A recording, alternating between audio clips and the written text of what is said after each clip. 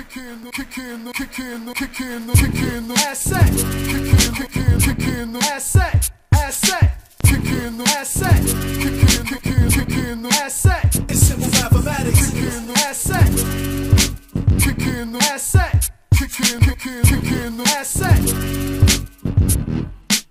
It's simple mathematics.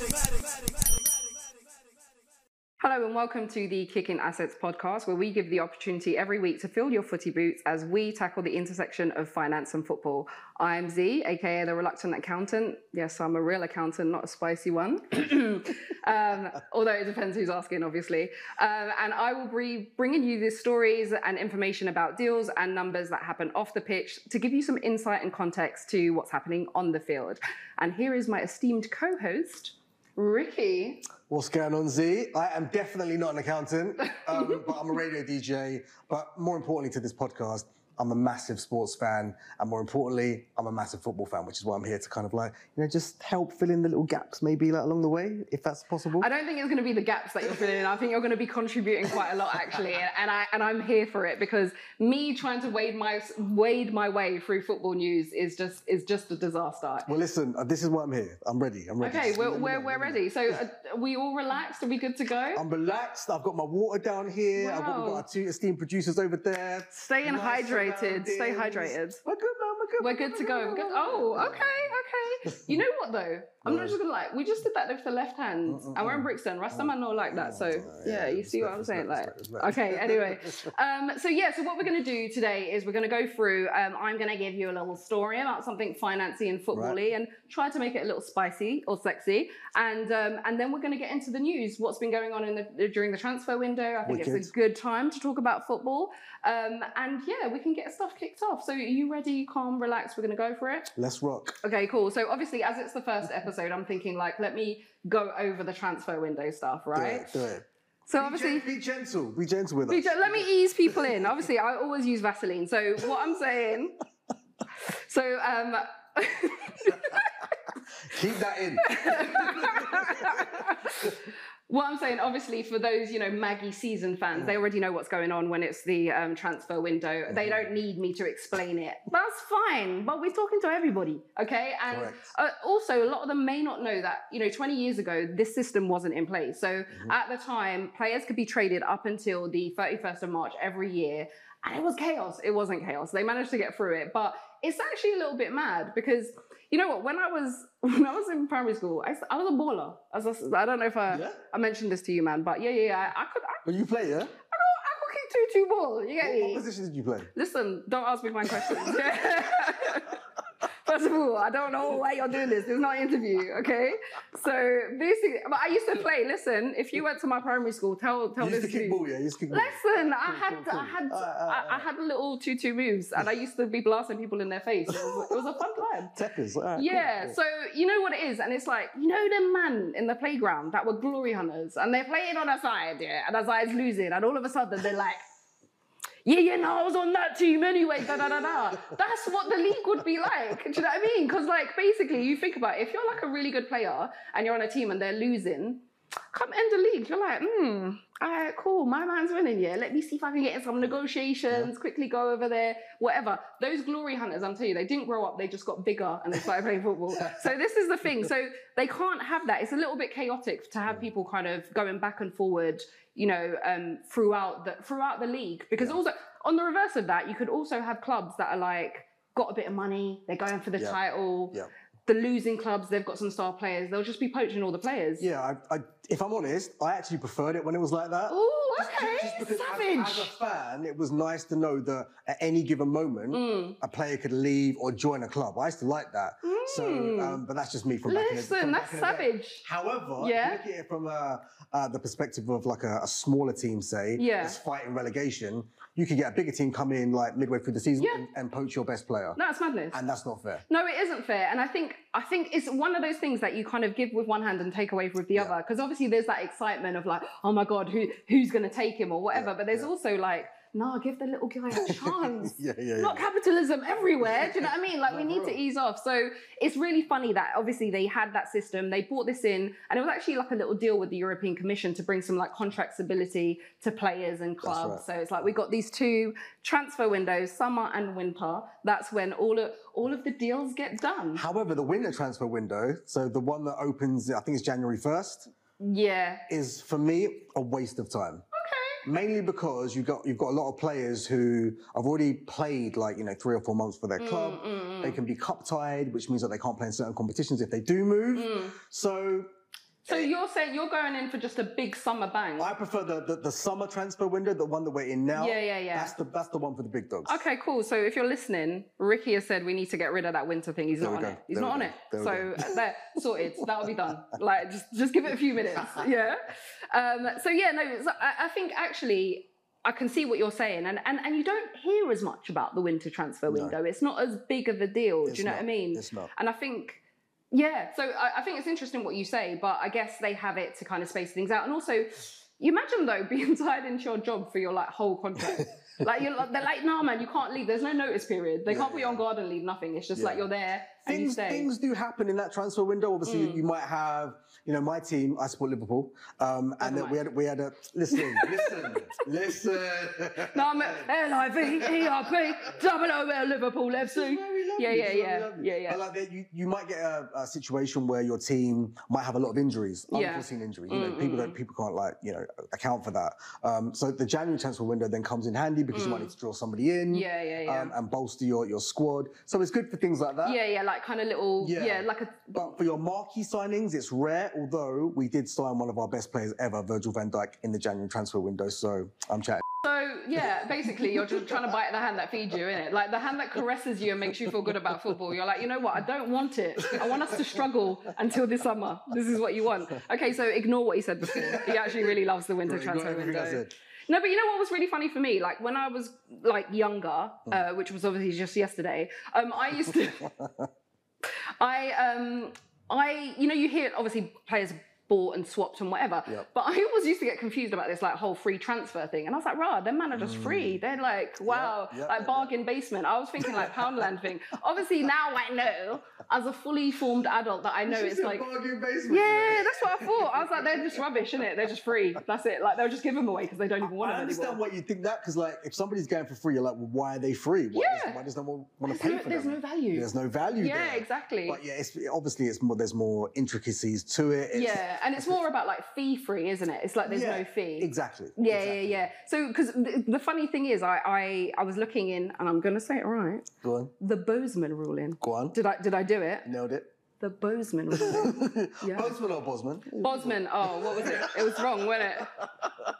Let's run that bit back. I'm not a linguist. I don't know. Jean-Marc Bosman. Okay. No, but on a real, he was Belgian. I actually don't know if it is Bosman. Everyone says Bosman, but it might be Bosman. Okay, Bosman. Yeah. The Bosman ruling don't have nothing to do with Morley's, actually. And it happened in 1995. Okay, so quickly, because I actually did a video about this. And basically, obviously in 1995, they had the Bosman ruling, which changed the game of football. Absolutely. I think most football fans will agree that it was something that was kind of fundamentally changed how everything.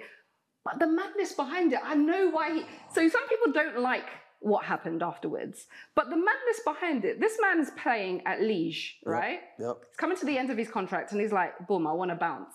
Yeah. Yep. So he enters talks with Dunkirk. Right. Where they had a war. There was another war over his transfer. Liège was like, yeah, we need £1 billion. It wasn't pounds, and it wasn't even euros because they weren't on that at that time. But like, I don't know what it was, but it was a lot of money, and Dunkirk were not on that. That's right. So the whole thing fell through, and my man became a slave. Yes. A slave. He took a 70% pay cut, and he's actually poor now. Shout out to you, innit? Anyway, but like... Is he really? Yeah, he's a little bit broke, I'm not going to lie. And I read an article, possibly a bit bitter. Wow. I'm so sorry. Wow. In fairness, though, that period of time in the football kind of like, landscape, there wasn't as much money as there is now. So. No, there wasn't. And I think that... But that situation that happened with him allowed the money to flourish. A lot of... And also sponsors came in, and as you will be aware, as an expert in that field, the 3+2 ruling got rid of... You know what was really funny about that? So 3+2 is obviously, you can only have a maximum of 3 foreign players, and two of them have to be youth graduates from the academy, which is good. We like to help the youth, okay? Children are the future. But we like to do that. But you know what was really funny is that I was looking into it, and like England got shafted by that because Scotland and Wales were considered foreign countries. So if you had two man from Wales, that's it, innit? They're taking up like 60% of your... Do you know what I mean? You can't even get a little Schwave remarque or whatever. No Zidane. And what I would say as well, the English game, the national game suffered from that, because obviously...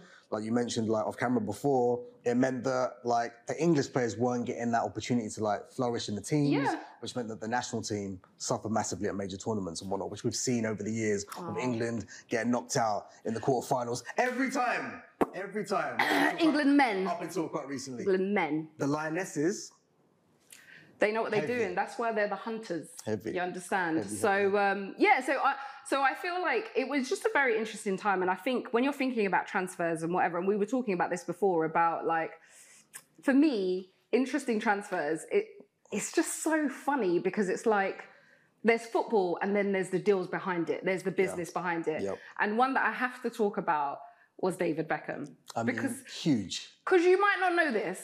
Right, but David Beckham and we've got like a little affinity, Okay. Because obviously, as I mentioned to you, I'm a bit of a baller. I was or whatever. So he got his free kick thing from me. That's Are you right or left-footed? Listen, you ask a lot of questions. Like you're moving like the FBI. Like David Beckham was right-footed. Listen, it doesn't matter. What matters is that and also he had like a movie named in his honor, as did I. Obviously, his is Bend It Like Beckham. Mine being was The Accountant. Oh, yes. Obviously, because I'm an accountant. Also, I'll kill you. So, you know, like, it worked. Obviously, I'm not a white man. I know I'm not Ben Affleck, people. Like, I know that, but I also... Good film, though. Good yeah, film. Exactly. So, that's what I'm saying. And also, I have that in me. Do you know what I mean? Like, there's a dark side. I can see that about you. Thank you. So, yeah, we're both, you know, inspired really big blockbusters. So, shout out to us, innit? Innit, Dave? So David Beckham, he goes over, coming to the end of his 4-year contract, was 37 million, and he seems to take this like really big pay cut and leaves Los Merengues. Again, do you say Los Merengues? He leaves Los Merengues, he leaves Real Madrid, and he goes over to LA Galaxy, and he's getting about 6 million a year, right? Which seems ridiculous, but this is where the business comes in. I love it, and I love it because it's like he also negotiated with this contract that he had a percentage of revenue. And it wasn't just a percentage of like, ticket sales. It was everything. See, I didn't know that at the time. All I heard at the time in my brain was David Beckham's leaving Real Madrid. He's going to the MLS, which it wasn't even... It wasn't what it is today. No, yeah, exactly. Wasn't. But all I heard was 250 million, 5 years contract, and at the end of it, he gets a franchise. That's all I heard. So he did end up getting that. And like when I say percentage of everything, I said even hot dogs. Yeah, that was yeah. And you know that man love hot dogs in America, innit? So on that alone, he was hitting 220. You get me? So like after that, it was easy. So he got, obviously it was the 250 over the 5 years. But the smart thing about that, and this is why me and David, like we bet on our own sauce, innit? Like that, we're the same. I'm telling you, we're the same. He don't know it yet. Like he might have blocked me. But anyway, so like the thing is, he bet on himself, and he knew the value that he brought to the MLS. Do you know what I mean? Major League Soccer, for those people that don't know. He knew the value that he would bring to that thing, and so at the time he was arguably the biggest footballer in terms of profile on the planet, and obviously one of the biggest stars on the planet. 100%, and also as part of that brand Beckham, like it was just something that was quite phenomenal, and I really rate that about them in terms of like knowing what you have and how to kind of really capitalize on that. And so when he did this, so when he negotiated this deal, and the deal was upon retirement he would be able to buy into the MLS franchise team or whatever for for 23 million. Now, from the MLS point of view, that was a good deal at the time because like Toronto FC had just been come in for like 8 million. So 23 is loads more. Yeah. Okay, but Wendy Roosters came home, okay? By the time he had gone and injected his David Beckhamness into MLS, now I think it was March 2020 when they've gone in. I think they're valued at the 10th most valuable franchise. I think it's like 580 something million, 24 times the 23 million. Like it really is into Miami. Okay, well done you. Well done, David. So he's done really well. And I love that foresight. And I think when you bet on yourself, it's like, it's different. Do you know why it's crazy as well? Because obviously David Beckham, he bet on himself. He knew that he was bringing so much to the team and to the league in itself as well. And he was one of the first footballers to do that, like to have a brand that kind of transcended sport. Yeah. And down the years now, we've seen other players try and do that and emulate that. Cristiano Ronaldo's done that as well. Yeah. Lionel Messi. They've got massive brands, Neymar, we can name loads. And it's gone full circle because Lionel Messi has now joined Inter Miami, which is just which is beautiful, moment. which is simpatico. I love the like synchronicity. You know what I was going to also say is it's a model that actually they'd figured out in the US a long time ago. So if you think about when you man were young, because not me, but like obviously you had like Michael Jordan. What's wrong with her? Me, I'm very young, Just you know. shots fired every other sentence.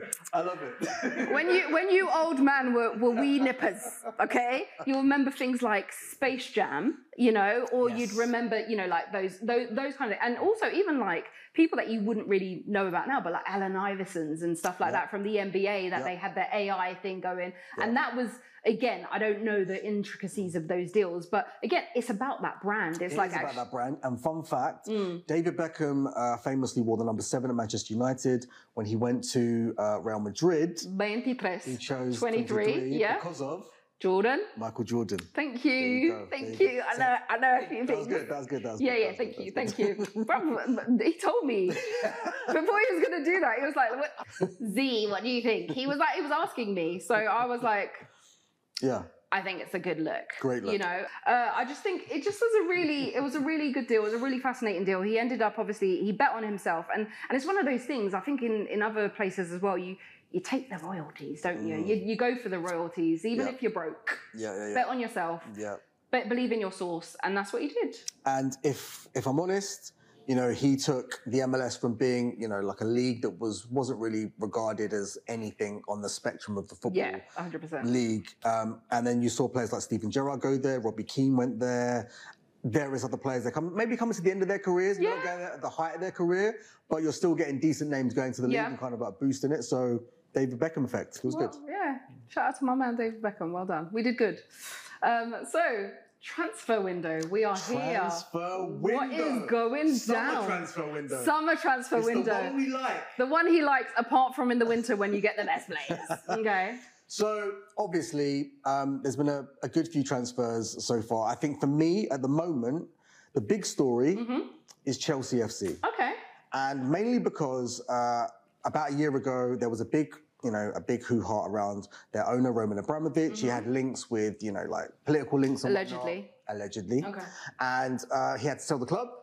He sold the club. A guy called Todd Bowley comes in and he's an American. He's coming with like a whole different mindset.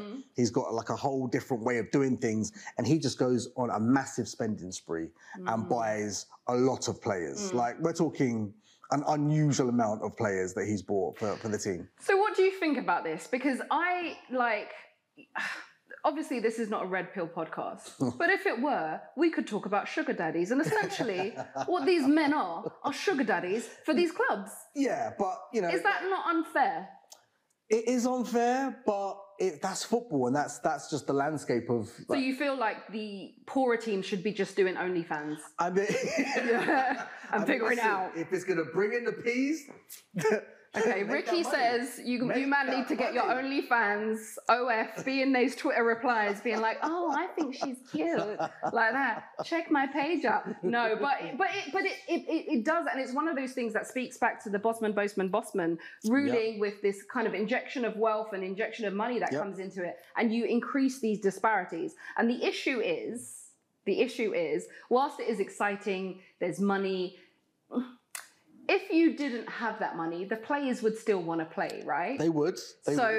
So there's an argument that the money could be better distributed down to the grassroots clubs. Absolutely. And I agree with that wholeheartedly, but that's just not the way that it works. That's not the way of the world, is it? And so this you're guy's... just going to have to be happy with quarterfinals for England. That's all I'm saying. But go ahead. So Tom Boehly's come in. He's bought an obscene amount of players. He's bought players that, you know, they didn't really need, in my opinion.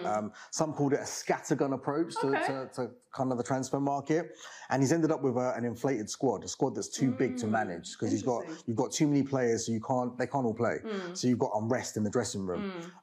He's now also got the situation of trying to claw back like the balance sheet, trying to balance things out. He's trying to like not get fined by FFP, financial fair play. So he's had to sell a lot of players in this transfer window to try and balance the books. So that's why we've seen a mass exodus of players from Chelsea. So the likes of who went, Kai Havertz has gone to Arsenal, Koulibaly has gone to Saudi Arabia, N'Golo Kante has gone to Saudi Arabia, Mason Mount's going to Manchester United. That's not done yet, but it probably will be by this time this goes out. And I think from that, he's made about just over 120 million just from those transfers, like 70 million here, 60 million there, 25 million there. So yeah, we're looking at the whole situation of overspending and then trying to draw it back. Because but that is interesting as well, because you mentioned about kind of evening out the balance sheet, and I think, and correct me if I'm wrong here, the FFP, they've got some sort, it's not salary cap per se, but there's a rule about spending in terms of like a percentage of your revenue or something like this. Yeah, I mean, as a fan, I'm not an accountant. Yeah. I mean, neither. God, I hate them. But from what I gather, it's quite wishy-washy. Like you can get but that's what I'm thinking. So easily. So what I'm saying, because obviously, and I think we've discussed this before, but you know, with the NBA and they've got and NFL, they've got their salary caps, and it's very, very much defined, and it works for the structure of those leagues, because they're not like us. There's no relegation, promotion. It's just franchise. Which is wild to me. It is really wild. I literally only learned that. I mean, that's so dead. No, but you know what? It's also kind of exciting, because your team will actually have a chance. Because if you, for example, support Liverpool, no, I'm joking. But if you support like a but if you support a team that perhaps doesn't ever have a chance, especially because of the way the structure of the draft is, there's a chance that your team can touch silver. Yeah, that's true. However, I think if there's no jeopardy of ever being relegated, then what are you fighting for? If you're a team that's like, say, let's talk about the team that Stormzy and Zaha have just bought. They're like in a league that I don't even know. Like, but I mean, it's Croydon. What did you expect? Listen, you don't disrespect Croydon. Don't disrespect Croydon. You know, don't come for you. I mean, I'm ready. I'm ready. But there's a pyramid system that would allow them, if they're successful enough, that they can climb that pyramid and they could make it to the top of the tree. They could. In theory. Yeah. But the hope is what drives us. Right? Yeah. That's why we support teams. It's the hope. It's the hope of it. Yeah. If that hope isn't there, what's the point? If I'm an owner of a team and I know that we can never get relegated, I don't know why I'd be. If I'm an owner, you're going to like that. But as a fan, you want the chance to be able to elevate yourself and to get higher up the tree. But then that's why they have, because they do have their like playoffs and everything else like that, and it is quite exciting. Yeah, playoffs are fine. I like the playoffs. Playoffs are cool. And I just think like, and if you take it to, for example, the Jordan story, where Chicago Bulls didn't do very well before they got Jordan, but because they didn't do well, they got to pick him, and he was like third pick that year. I like that. I like the draft pick. I like that the best players go to like the teams that aren't performing so well. I like that. That's a good idea. But it also means that across the team they're better paid, because the average players have access to money that would have otherwise go to the star. There's more money available. But it's interesting, obviously, and I think we've discussed this before in terms of how players sit on the balance sheet in the UK. So players. Obviously, what will happen is if you've bought a player and you spoke about him getting all this money in, but actually it's a transfer of assets. So on those new clubs, they'll have these assets. And what happens, and players are quite unique in that they are employees, even though they can't just put in their 1 month notice anymore and just leave, because Rickie wants you to leave whenever you can. But you can't. You have to wait to leave. But they are employees. They are employees of the club, but they're also assets. So and the difference is, normally if you have an employee, it goes through the P&L, the profit and loss, their wages, you go through and it's an expense. assets, they generate money. Absolutely. I mean, I know all of you know what assets are because you've read Rich Dad Poor Dad, but there's other things that go on as well in terms of an accounting. And they sit and they're depreciated over the life of their contract. So, Yes. and that's how it's expressed, which is interesting because young players that come up through the youth academy, they're valued at zero. They have no value. Yeah, and I think this is why we get a lot of using Chelsea as an example as well. At the moment, there's a player there called Mason Mount. He's a product of their academy system. He's made it to the first team. He went out on loan. He came back, made it to the first team. He's an England international. But because Todd Bowley has gone out and bought all of these players, he's now seeing an influx of players coming in who are on much bigger wages than him just because they've come from somewhere else. Yeah. And he's going, well, I should be on parity with them. And they're going, well, we don't really have to pay you that because you're already here. We didn't pay anything for you. So sorry. So he's going, well, then I'll leave.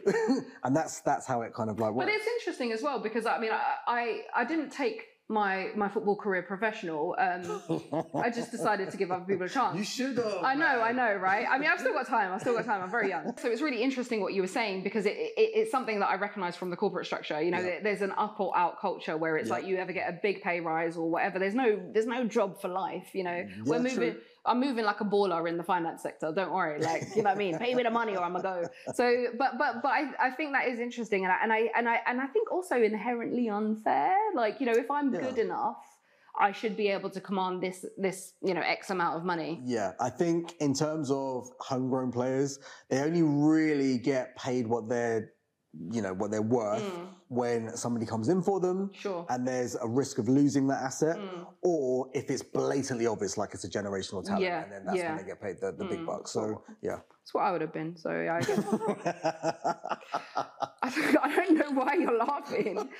You know what? Please, you man from Peckham that knew me in it. No, I was a baller. Like tell these people them. It's just rude at this point. So you've spoken about Chelsea. What else is going on? Okay, so there's a player called Ruben Neves. He left Wolverhampton Wanderers. He was being courted by Barcelona, European superpower, one of the best teams in the land. And he decided, off the back of an offer coming in from Saudi Arabia, a new league, like a league that's kind of like on the up, to go there and triple his wages. So he's only 26, so he's still about to hit the peak of his powers. Yeah. So it's, to me as a fan, it's wild to see somebody at the peak of their powers. Could have gone to a European superpower and won like many honours, but has decided to take the money. Now, I mean, if it was me, I would have gone for the money as well. But I don't have that talent, and I would want to win. I think you get into football, I assume, because you want to win things, and he's not going to do that in Saudi Arabia. You know what, you say to that the level of what he could, and I get that, because obviously, especially growing up in the UK, and people don't do it as much anymore, but I grew up when people would like play football in the streets and stuff like that, and there was always like some kid coming home from school with a ball at their feet. I don't even know who this is. I need to go back and look it up. But I saw this dude. He plays in the NBA. Right. And I don't know, he's like Eastern European or whatever. This man has no, like, he's just like, well, who likes their job like this? Like, he's so, and he just doesn't care. And so actually, it is a job to them. Like, we think of it as like, this vocation, this calling or whatever. Some players are human beings at the end of the day. And there are some players that are just like I know a player who shall remain nameless, who says, I'm just good at football. I don't like football. I'll come in and be like, did you see the game of the weekend? They'd be like, bro, I don't watch games. Like, I don't actually like it. Yeah. Like, I was just okay at it, and I made a career out of it. So, but I'm not a football fan. It's just a really funny thing, I think, especially when you are a football fan, to look and be like, what? I would love to do that. Not me, obviously, because I just turned it down myself. But like for other people watching, that's their dream. And people are like, oh, it's just a job, innit? Like I'm just, hopefully I can get my sick pay and like that kind of like it's just a very funny thing, I think. It is well. And I think so it's really interesting that you were saying that about the situation of going to Saudi Arabia. Also, I find it interesting how when choices like that are made, everybody gets on their moral high ground about things. They do.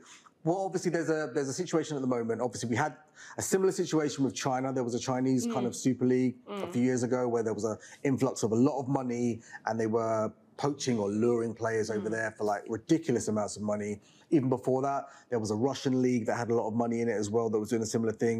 I think the Saudi league, if you look at that region of the world and how they're infiltrating sport across the board. They're doing it with boxing. A lot of big boxing fights are going to Saudi Arabia. There's a Saudi Arabian Grand Prix, and now they're doing football as well. So some people are saying it's kind of like a way of kind of, moving the eyes of what people don't like about that region in terms of like human rights issues and whatnot, and kind of getting their eyes away from that and going, yeah, but hey, we've got all this money, come and play football for us, or we can put on the best Grand Prix, or we can put on the best boxing matches. Some people might say that's up for debate. I mean, and the thing is, I think there is an argument you can make about that, but I think we live in a capitalist world. There is no ethical consumption under capitalism. Agreed. And I think also there tends to be a lot of brouhaha come up when these things, like when you mentioned that region of the world and whatever. Yeah. But actually, like he who's without sin cast the first stone. What's Catholic upbringing?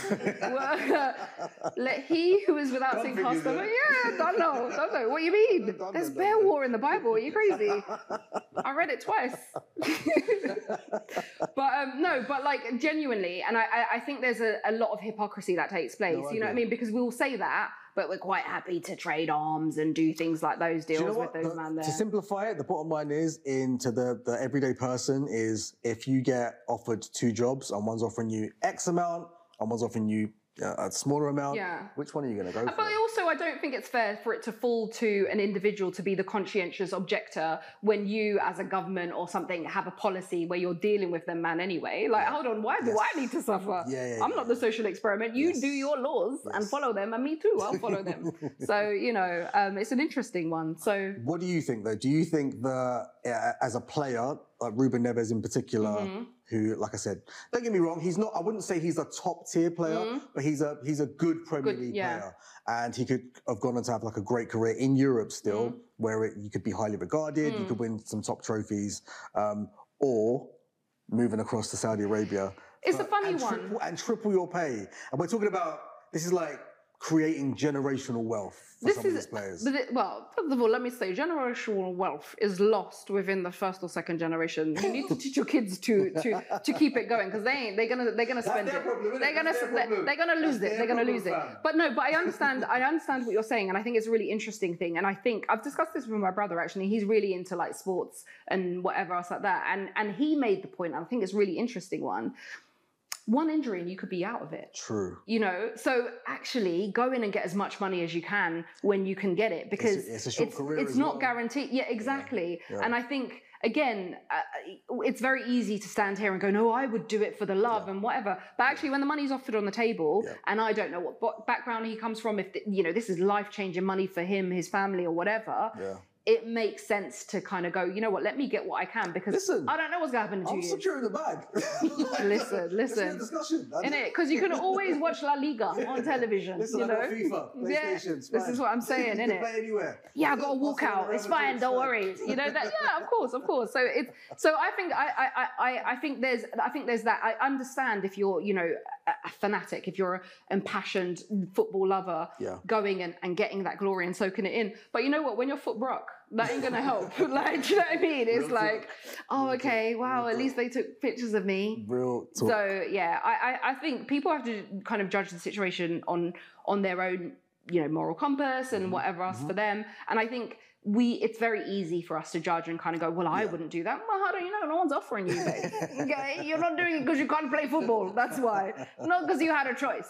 So I do think it's an interesting one, but I do, and again, going back to the conversation that I had with my brother, I think it's interesting, especially because it's true. There isn't anything that's guaranteed. You don't know. Like, this could happen, and, in a year's time, it could all just be over. Yep. And you were like, no, I wanted to go and, really represent football. None of it. Like, do you know what I mean? So I think people have to do whatever. It's a fair point. It's a very so I think definitely people have to do whatever's good for them. One thing I wanted to speak about as well was the transfer of Declan Rice. Okay. So he went from West Ham. He was their captain. He's recently gone from West Ham to Your team? Arsenal, come on, you British Gunners. transfer record breaking fee of £105 million. That's what we do, we break records. We break records. You don't break records. You know what's the joke about this? I'm there, we, like I'm French, right? But like, I haven't watched the match in time. I'm not even gonna lie. We break records. Shout out to us, isn't it?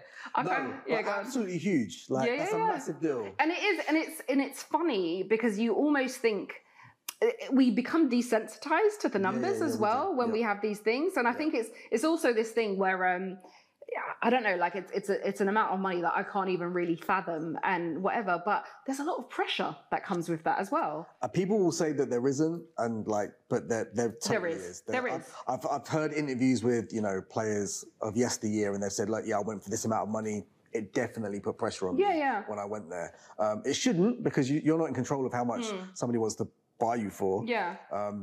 But it does, because there's an expectation. Absolutely. We've spent so much money on you, and now we're expecting, you know, that to pay off. And even that, like, the anxiety of it and whatever, I don't know. I just think it's a lot of pressure. But I guess time will tell, and some people rise to that. Some people thrive in that kind of environment, and others don't. I think you know what I've always found interesting? Go on. You've come in for 60 million, yeah? Because this happens in every workplace. Like, bruv, you know how much he's on, whatever, and he don't do nothing. You get me? And like, what happens then? Like, are you like beefing with them, man? So that's why certain teams and certain kind of clubs have a philosophy where they're like, we're not going to go for like the top tier players. We'll buy the players that are going to become stars. Liverpool, my team, tend to buy players that are on the up, mainly because they can't compete in the realms of Manchester Cities and Man Uniteds and whatnot. So they tend to buy players that are about to become stars, so that when you buy them, the outlay isn't as much, and you don't have to worry about like paying astronomical wages. You can build up to that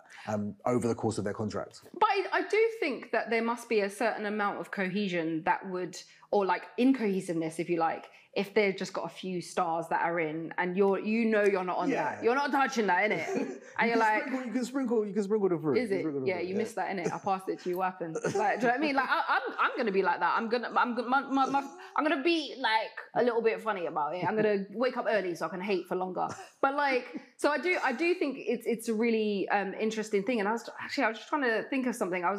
It's one of those things that I think, when you're approaching a team, because initially, who was it that started buying loads of players and they weren't doing nothing, fam? I think Spurs, maybe. Was it when they were they just were buying loads? I think they sold, well, it's happened across a number of teams, but I remember there was a time when Spurs sold Gareth Bale to Real Madrid for like 85 million. Yeah. Record at the time. And they, with all that cash, they spent on, you know, 5 or 6, 7 players, and none of them really gelled. They bought in too much too soon. And that's the thing as well. And I think, you know, obviously, I'm here for finance, but the psychology of it. And the reason I say that, because a lot of the time when people ask my opinion on something, whether it's to do with finance or economics or whatever, I'm really interested in like behavioral economics, because there's what you would expect would happen, the pure, you know, if everything, given all of these factors, what will happen. And actually we're dealing with people, and we're actually quite irrational as well, you know, like in certain things. And so it sounds great buying all these stars and we're just going to have a team full of stars,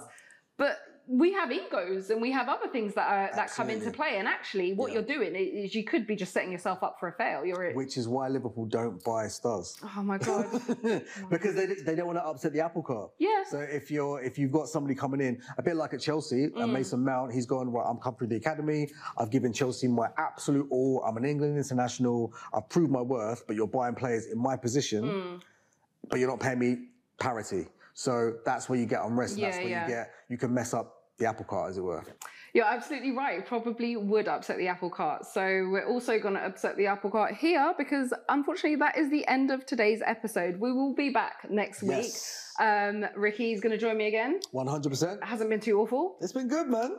Amazing. So next week I'm going to be talking about insurance. I know it sounds boring, but hello, come on, it's going to be great. We're going to talk about insurance, players, clubs, whatever else like that. And it does actually get really interesting. But not only that, what do you think is coming up in the next week? Well, obviously, loads more transfers. But I think there might even be a sale of a club, a massive club. Maybe Manchester United will be sold in that time. Not Man U? Maybe, wow, look at that. So let me just find my eBay login so I can put my bid in. So next week, I may own Manchester United.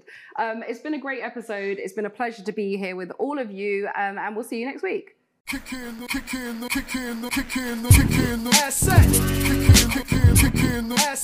This episode was produced by Neo Darte Evans, Justin Chinieri, and was filmed in Renaissance Studios in Brixton.